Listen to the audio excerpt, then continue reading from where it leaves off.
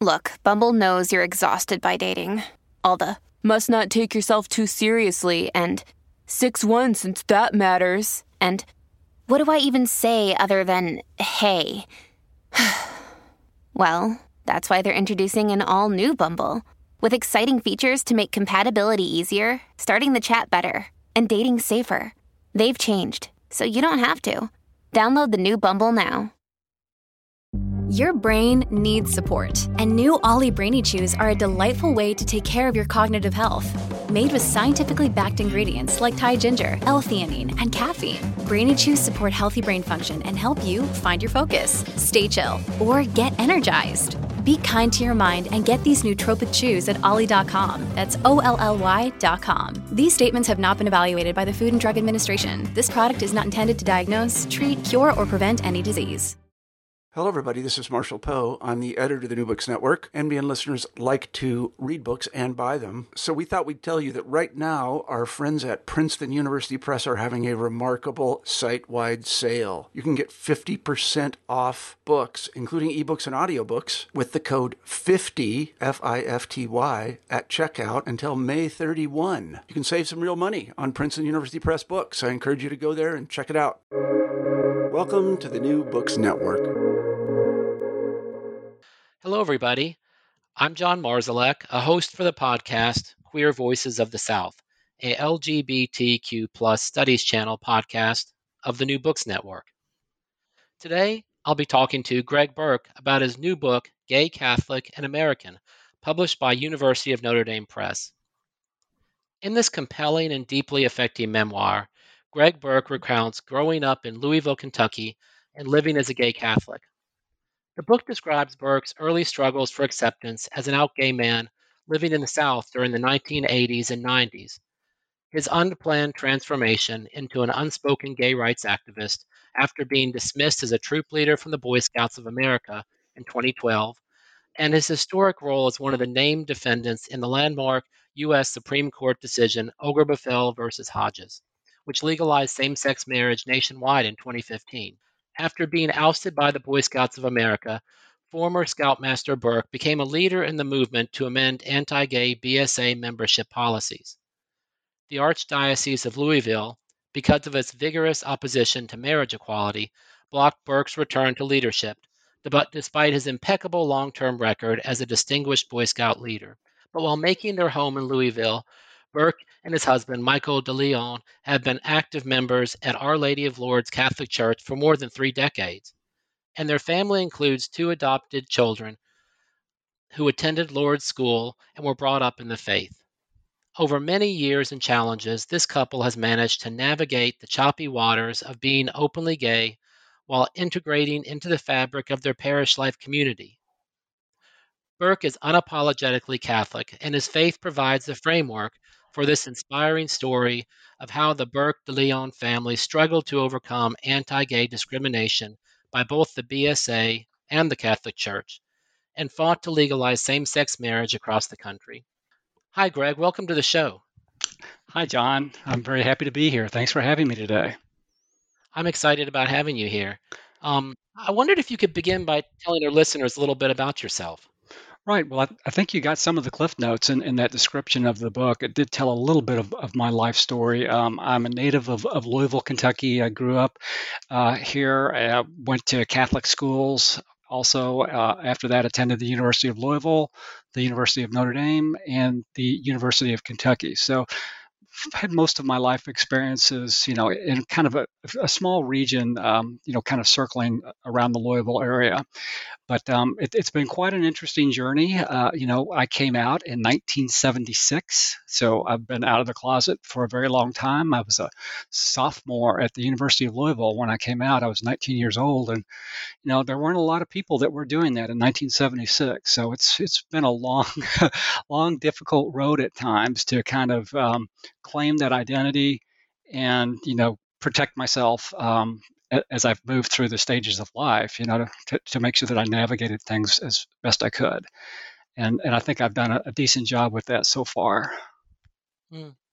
And also, I should say that you were 2015 Person of the Year. You and your husband were Persons of the Year by the National Catholic Reporter.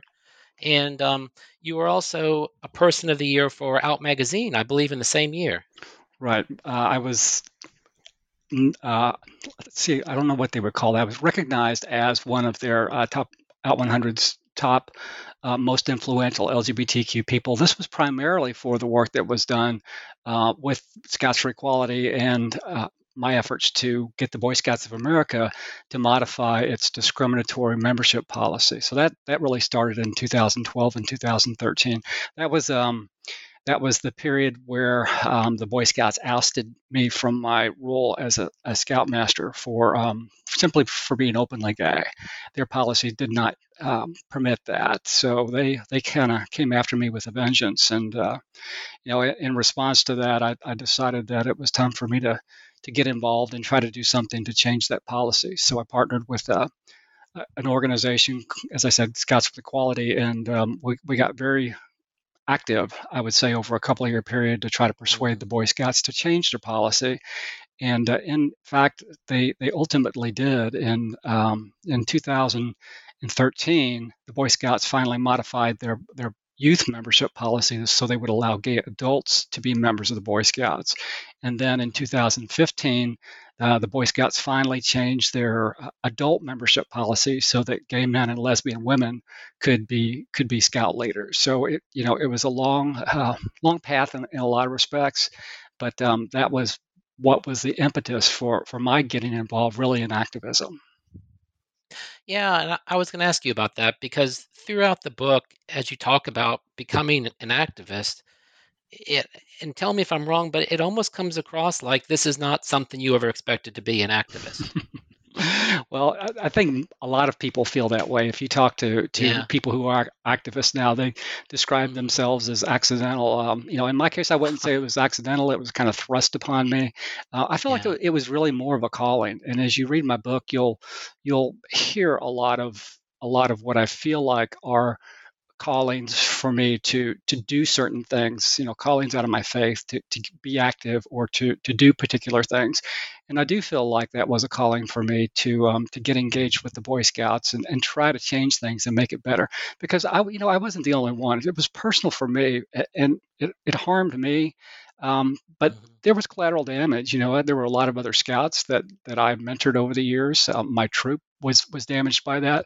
And across the country in 2012, in particular 2011 and 2012, the Boy Scouts were on a tear trying to identify and oust anybody that they thought was gay or lesbian. So it was a very troubling time, very difficult, and I felt like out of that I was kind of forced into a position where somebody had to do something, and I felt like it needed to be me.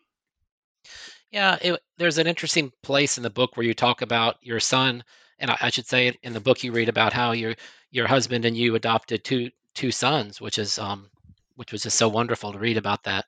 And you talk about how one of your sons came to you and said he was interested in being in the Boy Scouts, and you kind of talk about some of your internal dialogue there. Oh, right. Our youngest, that would be our oldest son, Isaiah, started at our Catholic school. Well, he was there through preschool and kindergarten, but in first grade is when the Boy Scouts and the Cub Scouts make their active pitches to the members of the schools. So Isaiah went to it was during the first week of his grade 1 year at Our Lady of Lourdes, and he came home with a flyer from the Cub Scouts, and he said that he wanted to join. At that point, Michael and I, my husband and I, talked about it, and we really didn't think it was appropriate because we were well aware of the Boy Scouts policy on being discriminatory, and we were just concerned about the messaging that he might get, and we didn't want to have him be exposed to that potentially. So we talked him out of it, for grade 1. But then at the beginning of his second year, he came home again. The Boy Scouts made another appeal, and he talked to us about it. He really wanted to do it.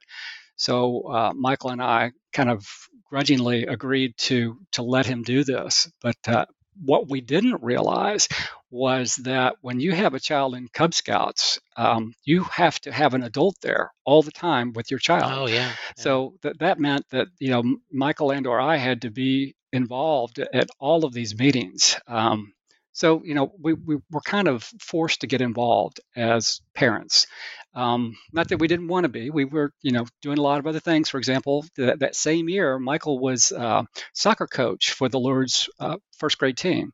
So, and then he did it in second grade too. So, we were involved in a lot of other ministries and did other things at church, but we weren't ready for that. We really didn't think the Cub Scouts was going to be the best way for our son or us to spend our time, even though Michael and I were both Boy Scouts growing up. And, we loved the program. We thought it was very, could be very good in terms of, building skills and self-confidence. And we realized that there were a lot of benefits to it, but we were just really reluctant about letting our child start because we didn't know where it was going to go. But, we took a chance, and the rest is in the book. The rest is in the book. That's exactly right. The rest is in the book. Yeah, yeah. And kind of skipping around a little bit, but you tell the story of your experience with the Boy Scouts, and then of course we'll get into as we continue in the interview. But your whole experience with the Supreme Court case and the cases leading up to that. But what led you to write this book in the first place? Well, again, I would say it was sort of a calling. There is a scene that I describe, I think, in the book. I'm not sure if you recall it or not. One day I was in church. Michael and I are regular participants at our church. We go every Saturday night. And I was sitting there, and there was a particular moment during the Mass where I had this sort of wake-up call, or this jolt to attention. And I do describe it in the book. It's a kind of a hard thing to sell to people. If it hasn't happened to you, then it's a hard thing to buy. But something transpired, and it really forced me to start reflecting on what I had been through and what I might be able to do to kind of tell our story in a way that I think would be compelling to people and might help change some hearts and minds, particularly in the Catholic community where there has been so much, just so much negativity and marginalization of the LGBT community. I really feel like we need to kind of change the narrative in our church. And I was hopeful that writing this book would help kind of move that discussion in a different way. Yeah, yeah. And there's a place, I think it's towards the end when you talk about this, your decision to write the book, that you say that you wanted, as you wrote the book, you said you omitted much of the controversial, and I think you said painful material.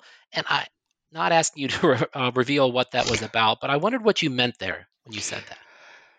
I think it's possible to tell a story without telling every detail. A couple of places in the book, I think I alluded to the fact that like every other creature that God put on this planet, I've had challenges and temptations, and I've done things that I regret. I've had things happen to me that, are embarrassing, that I, don't want to share with other people. And so those are deeply personal things that I don't think were really particularly relevant to the story, because if you read the story, I think you can tell I'm pretty much bearing everything I've got.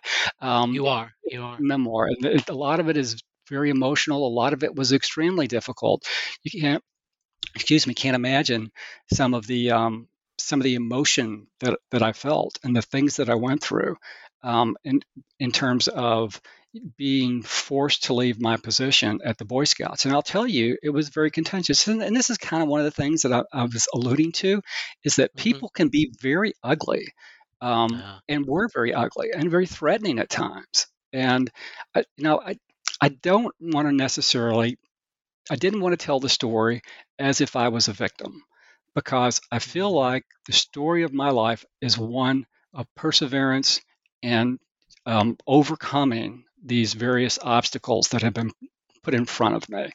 And so I guess what I meant to say was, it was probably harder than I that I made it sound at times, because there's just a lot of bad stuff that's happened. But Yeah, in yeah. the end, the Boy Scouts have changed their policies. We now have marriage equality. Things are shaking up in the Catholic Church. I mean, there's just been just a lot of progress, and so I don't want to have anybody think of me as a victim along the way. Certainly, things have happened to me, and you Mm-hmm. can, again, they're in the book, and people can read about those and make judgments if they choose to do so. But I as a Catholic and a Christian, do not want to cast judgment on any parties, including people who might have done me wrong in the past. Mm.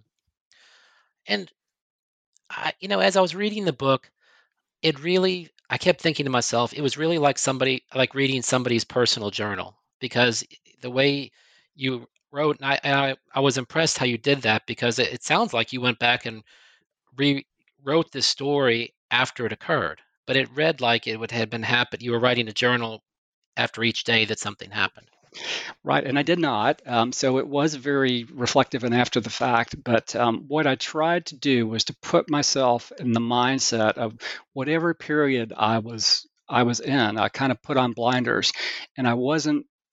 I was writing as if I didn't know what was going to happen, 6 months or a year or 2 years Yeah, or 3 years later. It was like I was addressing what was happening at that time and where I was and what was going on in the world, what our children were dealing with, what our relationship was dealing with. I thought that was kind of the best way to describe it. And, a lot of that I think is really important because, um, you know, I am of a generation that lost just a phenomenal number of people to the HIV/AIDS crisis, yeah, yeah. and sure there are plenty of survivors, but Michael and I were together even before that started. So we lived through all of that, where we saw friends and oh my gosh, it was just dying everywhere and suffering. It was just so sad.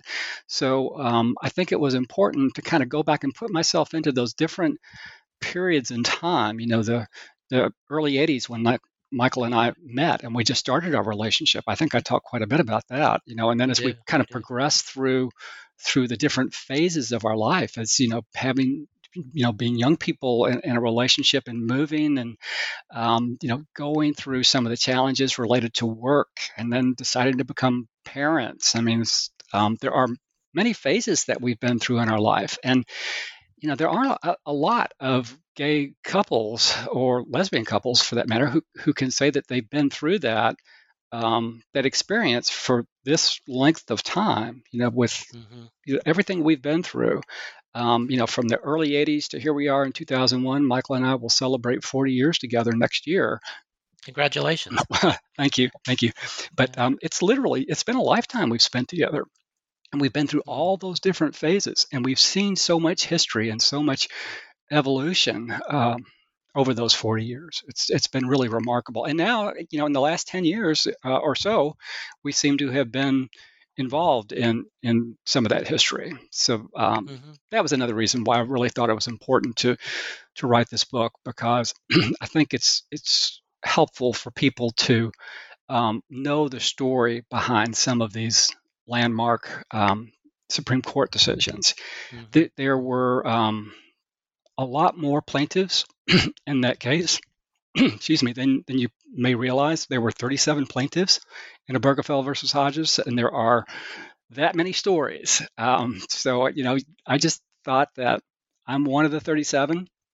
I've got a few things to say, and Yeah. I thought it was important for me to commit that. As a writer yourself, you know how difficult it can be to write a book. I'm a first-time Right. author, so this was an extreme challenge for me to be disciplined enough to get this done while I'm working a full-time job, right? So Right. Right. it was particularly challenging for me, but I thought it was important, being part of a case like that, to at least capture my experience, or I should say our experience, our family's experience. And I would Yeah. encourage, any of the other plaintiffs who were involved in that case to write their stories, because I think people would be interested to read those as well. Yeah. It was really eye-opening to read about your experience. And one of the things that I appreciated that you talked a little bit about was the fear of recrimination at times. I think at one point you said something like, as you were writing about this fear that something could happen, especially during the Supreme Court case, I think you said you felt a little PTSD just writing this, you said. Right. It was very traumatic. As you indicated, I did have to go back and put myself through those times of turmoil in my life. So a lot of it was with the Scouts. A lot of it was with the Supreme Court case.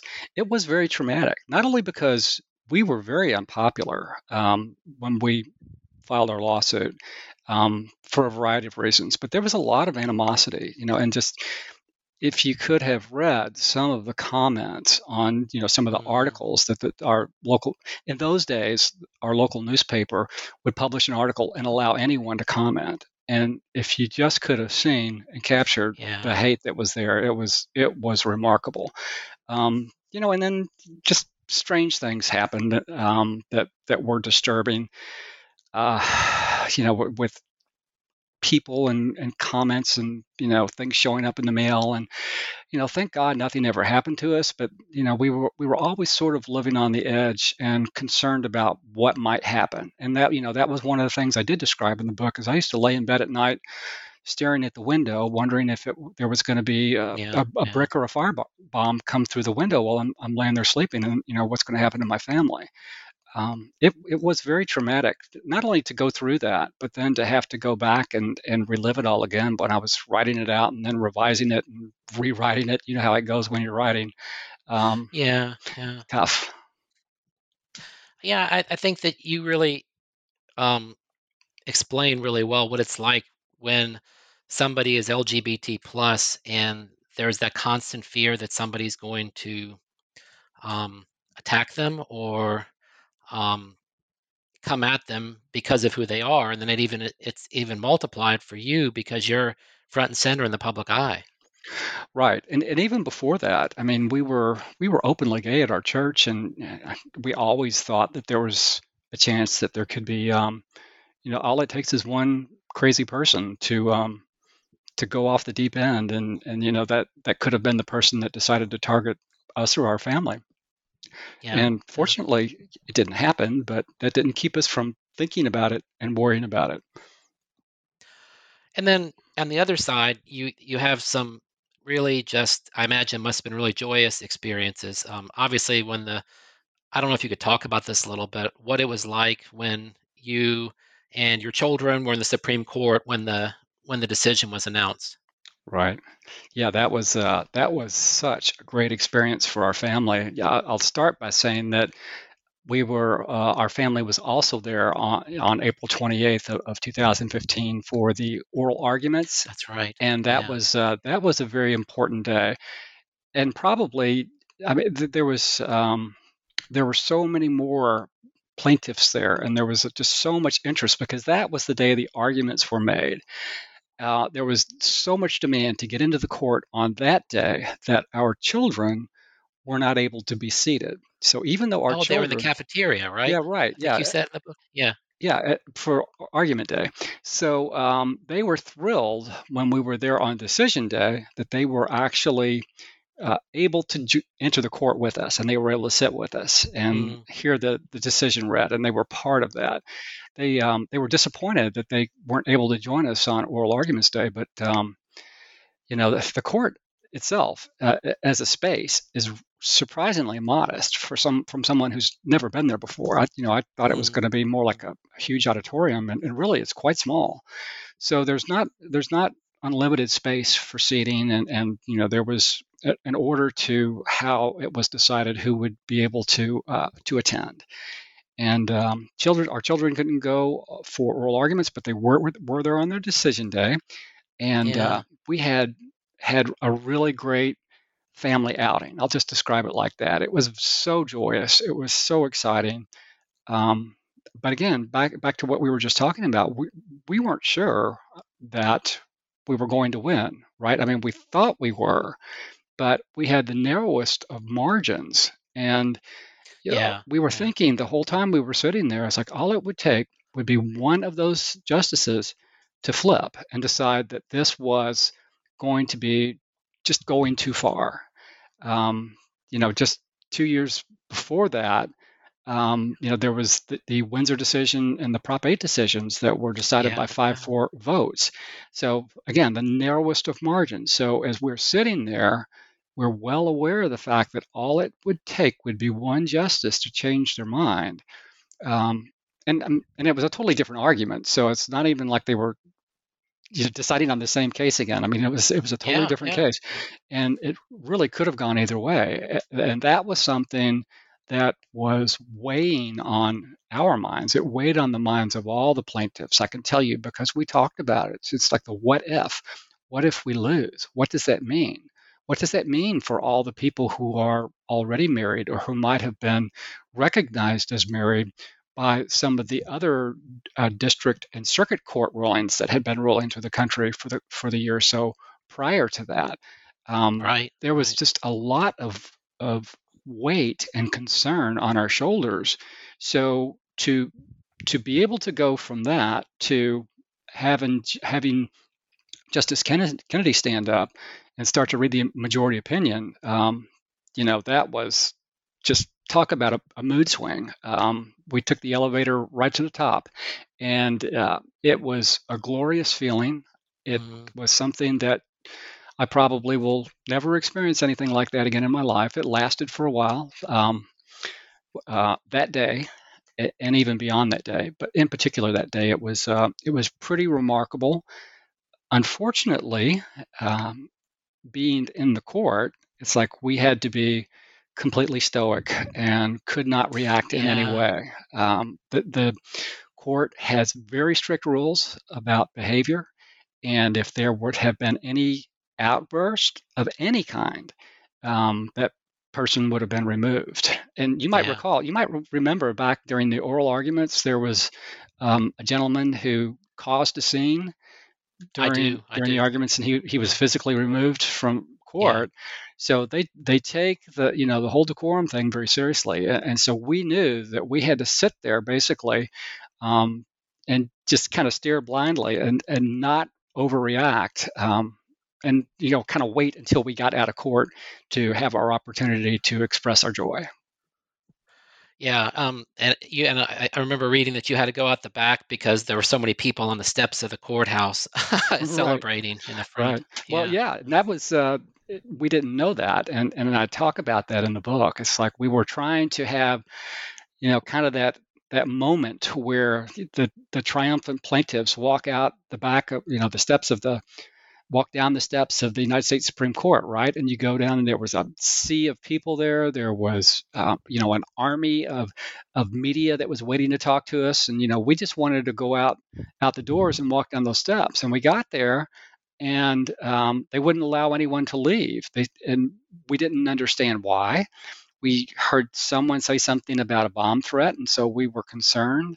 But the security forces at the Supreme Court said, you can't go out this door. You have to go out the side of the building and then walk around the front of the plaza. So we did that. And the only thing we'd heard at that point was that something about there was a bomb threat. So we thought, we were being evacuated because there was a bomb threat. And then we got outside, and we were told that no, what happened was when the decision was made known public outside, that there was a rush. The people on the plaza kind of rushed the steps. And so to regain security in the premises, they had to push everybody back down, and they were keeping the doors clear. It was a wild scene. And then, of course, we went out to the plaza, spent a great deal of time talking to the media, talking to the crowd. It was really a fantastic experience. Just so much joy, and people ask all the time what that was like, and I just describe it as it was like winning the gay Super Bowl. That's just the way I felt. You said that in the book. Yeah. My husband and I were married in Maine in 2013, and so we weren't legal in Mississippi, obviously. So when we heard the decision, it meant all of a sudden we're legal. So it was like you say in the book. I think every person who was affected by this remembers where they were standing or what they were doing when this decision came down. Isn't that right? I mean, maybe it's just me because people talk to me about it all the time. They know I was part of the case. But it does seem to me remarkable that when Michael and I talk to LGBT people throughout the country, that everybody's got a story about that. I mean, they say, I remember exactly where I was. I remember who I was with. I remember how I found out. I remember what we did to celebrate. It's just people, it was this moment that we all shared that was one of joy and this feeling of, oh my gosh, it's finally here after all these years. We've waited so long for it. And it's a remarkable thing to be able to have been part of making that happen for so many people. Yeah, I was just thinking. So you and your family were in D.C. when the Obama White House lit up the White House in rainbow colors. Right. Yeah. We didn't see it. We were just, the day was a whirlwind. I think you might remember. So we flew into D.C. late that night before, and we had to get our kids up. We had teenagers, so it was hard enough. Had to get our kids up and get them to court by 7 o'clock, and everybody had to get up and get cleaned up and get dressed and, get ready for the cameras. So we had our kids up early that morning. So by, I don't know, 7 or 8 o'clock, it's like we were so exhausted, having run through just this lengthy day of activities and interviews and just excitement. I mean, we were beat. So that, I didn't know that the White House was lit up and that Michelle Obama was out there partying with people, or we would have we would have been over there if we knew. Exactly. So you got to meet some really interesting people. And one of them that really stood out for me was you described your communications with Edie Windsor. Right. Yeah, we had quite a remarkable, I would call it a friendship with Edie, although we never had a chance to spend that much time together, but she was a huge cheerleader of ours. We Michael and I met Edie at the Out 100 Gala. Okay, that's right. And we spent an extensive amount of time talking. At that point, when we met her, our case was still at the district level, so we were only able to describe ourselves as, the Kentucky marriage equality plaintiffs, because we had filed first in the Commonwealth of Kentucky. But she was just so excited to hear that the case, that all of the cases across the country were moving forward, and that hers was being used as, kind of the foundation for that and the precedent. So we had a splendid evening with her, and after that we carried on, email communications. She was a huge fan, I would say, and she was rooting for us to be successful in our case. I would let her know whenever there were any developments. At one point, I told her we were thinking about coming to New York for a spring break with our kids, and she wanted to have us over and order pizza. It's like, I truly regret that we never had a chance to do that, because I wish I could have had more time with her. She was such an important person in the history of LGBTQ rights development, and I wish I had more time. But you know what? When you live in Kentucky, it's like you don't get many opportunities to rub elbows with, with the movers and shakers in the movement. It's like, what it's like in the South. In the South, it's like, it's totally different in the South. And, about the only time we had opportunities like that was when we went to, to New York or another city for an event of that nature. But most of us, I think, are in our little communities and towns in the South, doing what we can to move things forward and change things. And, it's not the kind of stuff that gets covered in Out Magazine or The Advocate. It's important work that we're all doing, and I think we all need to keep that in mind as we keep kind of knocking down some of those barriers and doing the work that we need to do in all of our southern communities as well.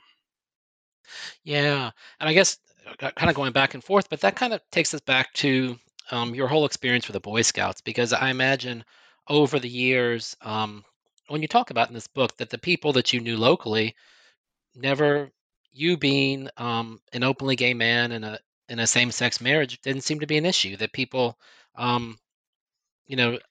they knew about your expertise and your commitment and your experience in the Boy Scouts. That's absolutely true, especially with the people at my parish. So the way the Boy Scouts works, every unit has a sponsoring organization, and most of those sponsoring organizations are religious organizations. So different types Right. of churches. So at my church, because Michael and I had been there for so long and we've been openly gay, it's like everybody at Lourdes knew we were gay, and they knew our kids because they'd been through the preschool and the kindergarten and through the various grades. And so everybody had the opportunity to get to know us and accept us, and not have concerns or issues. Another thing that I did talk about in the book, which I think is important, and it seems to be fundamental to scouting, is that leaders don't grow on trees. Usually, leaders are born from a desperate need for somebody to step up and do the job, or the unit's not going to exist anymore. And that's what happened in my case. I did not want to become a leader, but our son Isaiah was really enjoying scouting, and we had kind of a crisis in leadership, and someone had to step up. And at that particular point, I decided I was going to do it.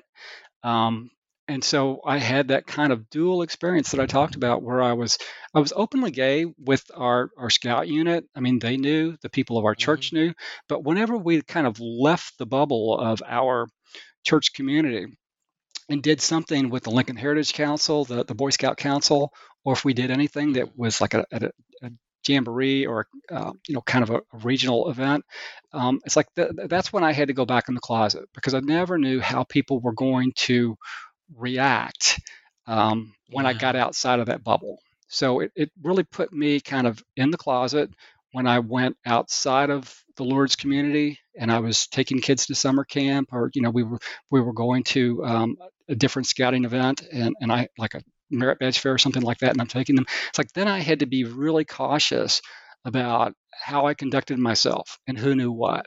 And that was a difficult kind of relationship to manage for me, because, as I said, I came out when I was 19, and I've been pretty much out everywhere, with family and work and everything for all that time.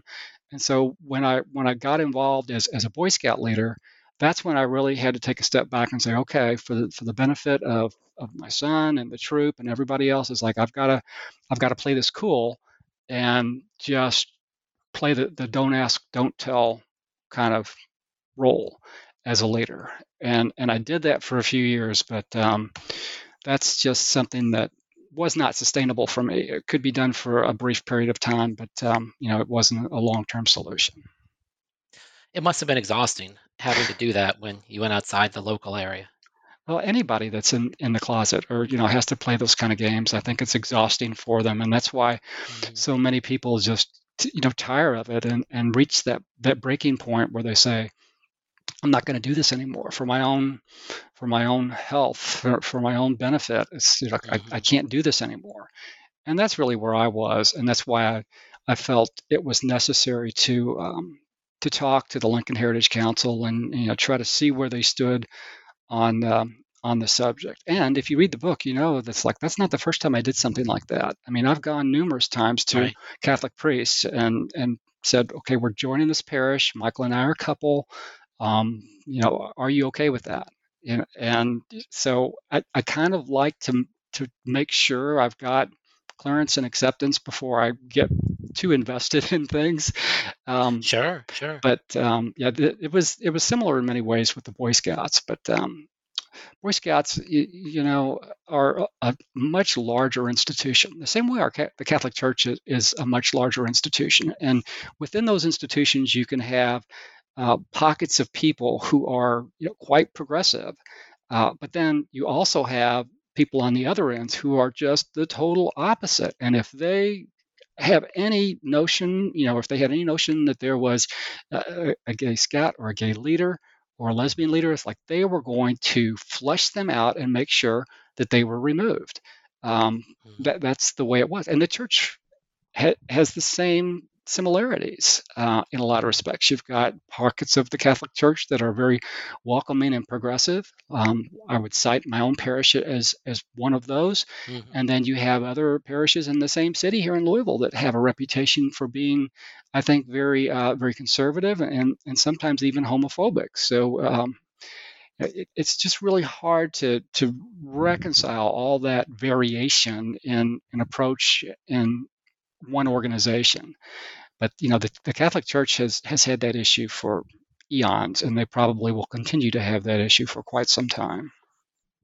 Yeah, and you really, the dissonance in the church really came out for me as I read your book. I was thinking about the positive experiences you described with parishioners and your involvement as a communion minister and other things that you were involved with in the church. But then at the same time, the experience, with the Archbishop, not, not putting pressure on the local church not to allow you to be a scout leader. And then also that when your design for a memorial in a cemetery was declined. Right. Yeah, there were a couple of instances where the Archdiocese really took a hard stand with us. And you mentioned with the Boy Scouts, I mean, I was given a hard no that I would not be permitted to return to scouting. In 2015, the Boy Scouts of America changed their policy and said that they would not discriminate anymore, but they wouldn't prohibit sponsoring organizations from discriminating if they chose to do so. And my Archdiocese flatly told me, no, you will not be able to return to leadership. And then there was the other case that you mentioned where my husband and I, we bought plots in a Catholic cemetery in Louisville. It's the cemetery where all of my family gets buried. Mm-hmm. And in fact, we're going to be like 3 rows away from my parents and a host of aunts and uncles. My brother's going to be right next to me.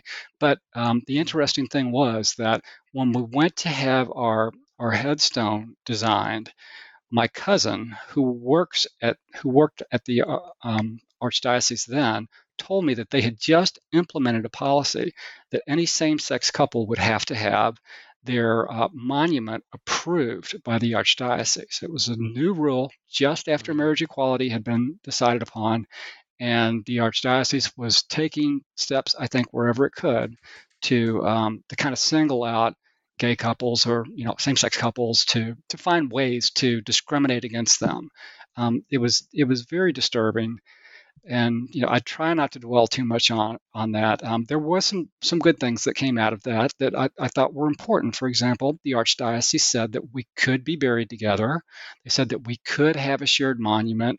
It's just that they refused to let us have certain elements on our tombstone. For example, interlocking wedding rings, because it's a symbol of marriage, right? But if you go into that cemetery and you look around, I'll tell you, 50% of the married couples that are buried together have those interlocking rings. It's extremely common. So it was troubling. So between the Boy Scouts and then those issues, that certainly did cause me some concern. But I have to say, overall, those are some important things, but in so many other ways, the church has not acted against us. And, people ask us all the time, why do we stay in this church? Why do we stay in a church where we're not welcomed or that treats queer people so poorly and marginalizes folks? Why do we stay? And, I like to try to turn that around on people and say, well, what I want to know is, why has the church allowed us to stay? For 34 years, we've been going to this church, and Michael and I have been practicing together for 39 years.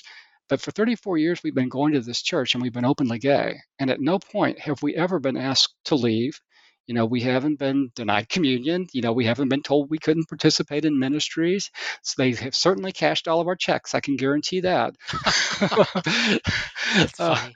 But they've been really overall welcoming, and they haven't asked us to leave or forced us to leave.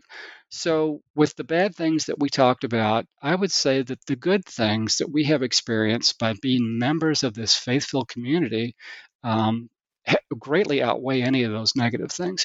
I wish I could describe better the feeling that Michael and I get when we go to this church. I mean, we go to church on Saturday night, and it's like walking into Cheers.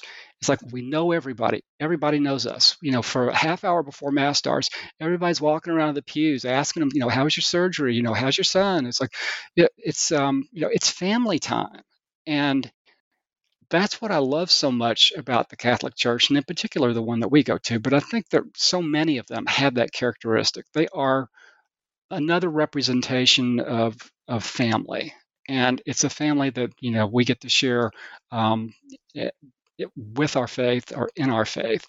So anything bad that's happened to me so far in the Catholic Church, it's like it's nothing compared to all the joy and the acceptance that we have received over the years as being Catholic.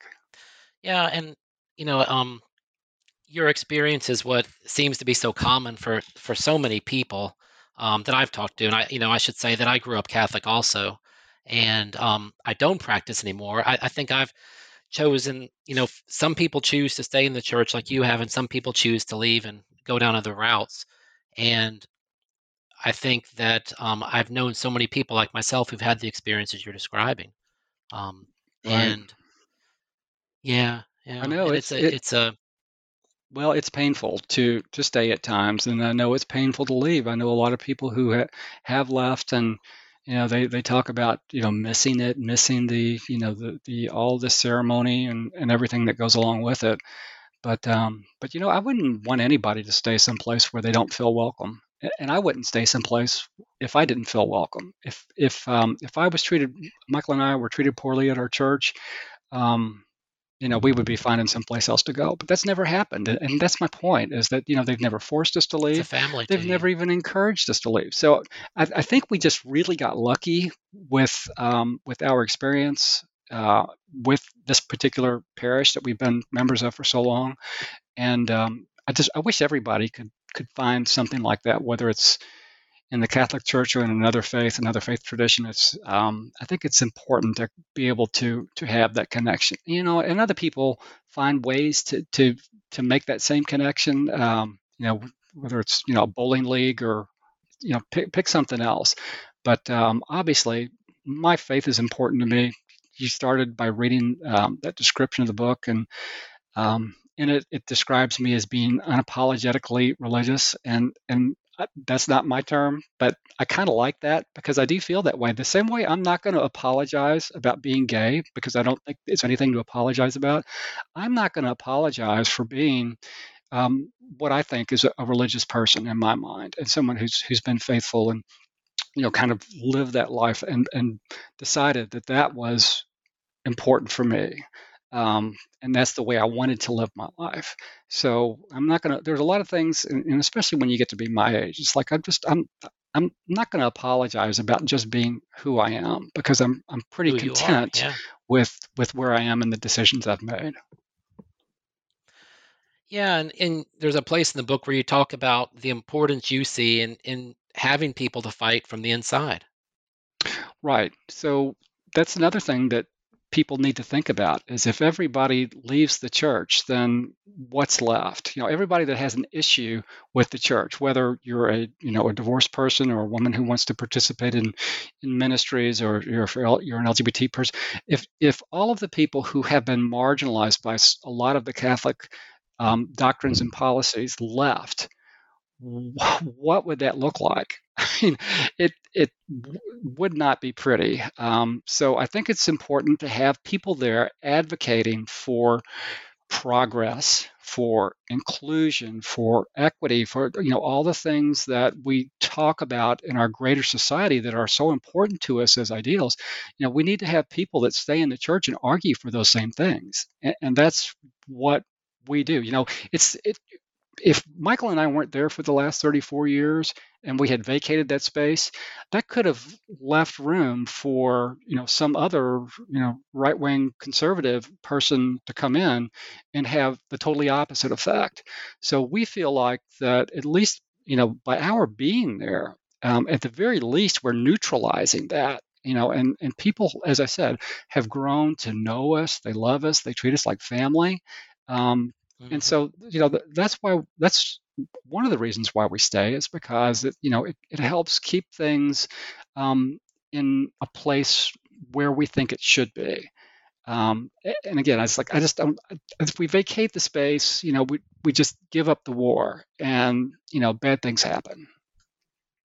And that really comes through strongly in your book. And I think you said in the beginning of the interview that was one of your goals, to be able to show people that it's possible to be queer and be in the church at the same time. Right. Yeah, I think that's important for people to see, especially young people when they're starting out. And I've had some experiences with some young folks, some young Catholics here in Louisville, especially, and have really wanted to give them the impression that you don't have to choose between your identity as a Catholic and your identity as a queer person. That you can do both, because we've been doing it for decades, and it's not easy all the time, but you can do it. So if you want to do it, that's an option. Life is full of options, especially when you're young. And I just, as an old Catholic person, it's like I feel like I need to encourage people, young people, to remain in the faith, stay in the faith, because the church is important to me. Mm-hmm. Mm-hmm. We're coming close to the end of our interview, but I wanted to ask you an important question, and that's, what is it you hope that people will take from reading your book? Well, I think it is a story that kind of builds. I mean, it's not a story; it's real life, but it's written as a story, and you get to the end, and I in the last few pages, I have the opportunity to make what I call my closing argument, and I describe our life together, my life together with Michael, as a couple. And I describe it in terms that is non-gender specific, just a couple, that couldn't biologically have children, and we adopted, and then we were involved in our church, and we were involved in all these ministries, and what I wanted to do was to lay the groundwork for people in the Catholic Church to think about what same-sex marriage might look like in the church, because a lot of people just have this mental block, because church leadership has been preaching against same-sex marriage for quite some time, and so it's just they can't accept it, they can't visualize it, they don't know what to think about it. So I really hope that a lot of Catholics, and not LGBT Catholics, but Catholics, read this book and they start thinking about that couple that he described there in those last few pages. Sounds just like a really nice straight Catholic couple that I know, or maybe my children, or whatever it is. But it's like I hope that they think about the life that Michael and I have shared together in the church, and they start to think there's really nothing wrong with same-sex marriage, and it's something that should be championed by our church. It should be blessed by our church. And I don't know, John, if we're going to see that in my lifetime. I kind of doubt it, but a lot of things have happened in my lifetime that I wouldn't have predicted. So I suppose that's still possible. But really, that's what I wanted to do, especially at the end of the book, was just to kind of lay out this picture for Catholics. It's like, give this a thought. This is what it could look like if you had same-sex married people in the church. And I think it's a pretty nice picture. Yeah, you do paint a beautiful picture in that last chapter. Thank you. Well, Greg, thanks so much for joining me today. It's been a pleasure talking to you and hearing more about your book. Well, thank you, John. It's been a pleasure talking to you too. I certainly hope folks will give my book a try. And to our listeners, if you're interested in reading Gay Catholic and American, click on the highlighted title of the book in the description that's included with this podcast. And you can also go directly to the University of Notre Dame Press website. And join us again next time for Queer Voices of the South on the New Books Network.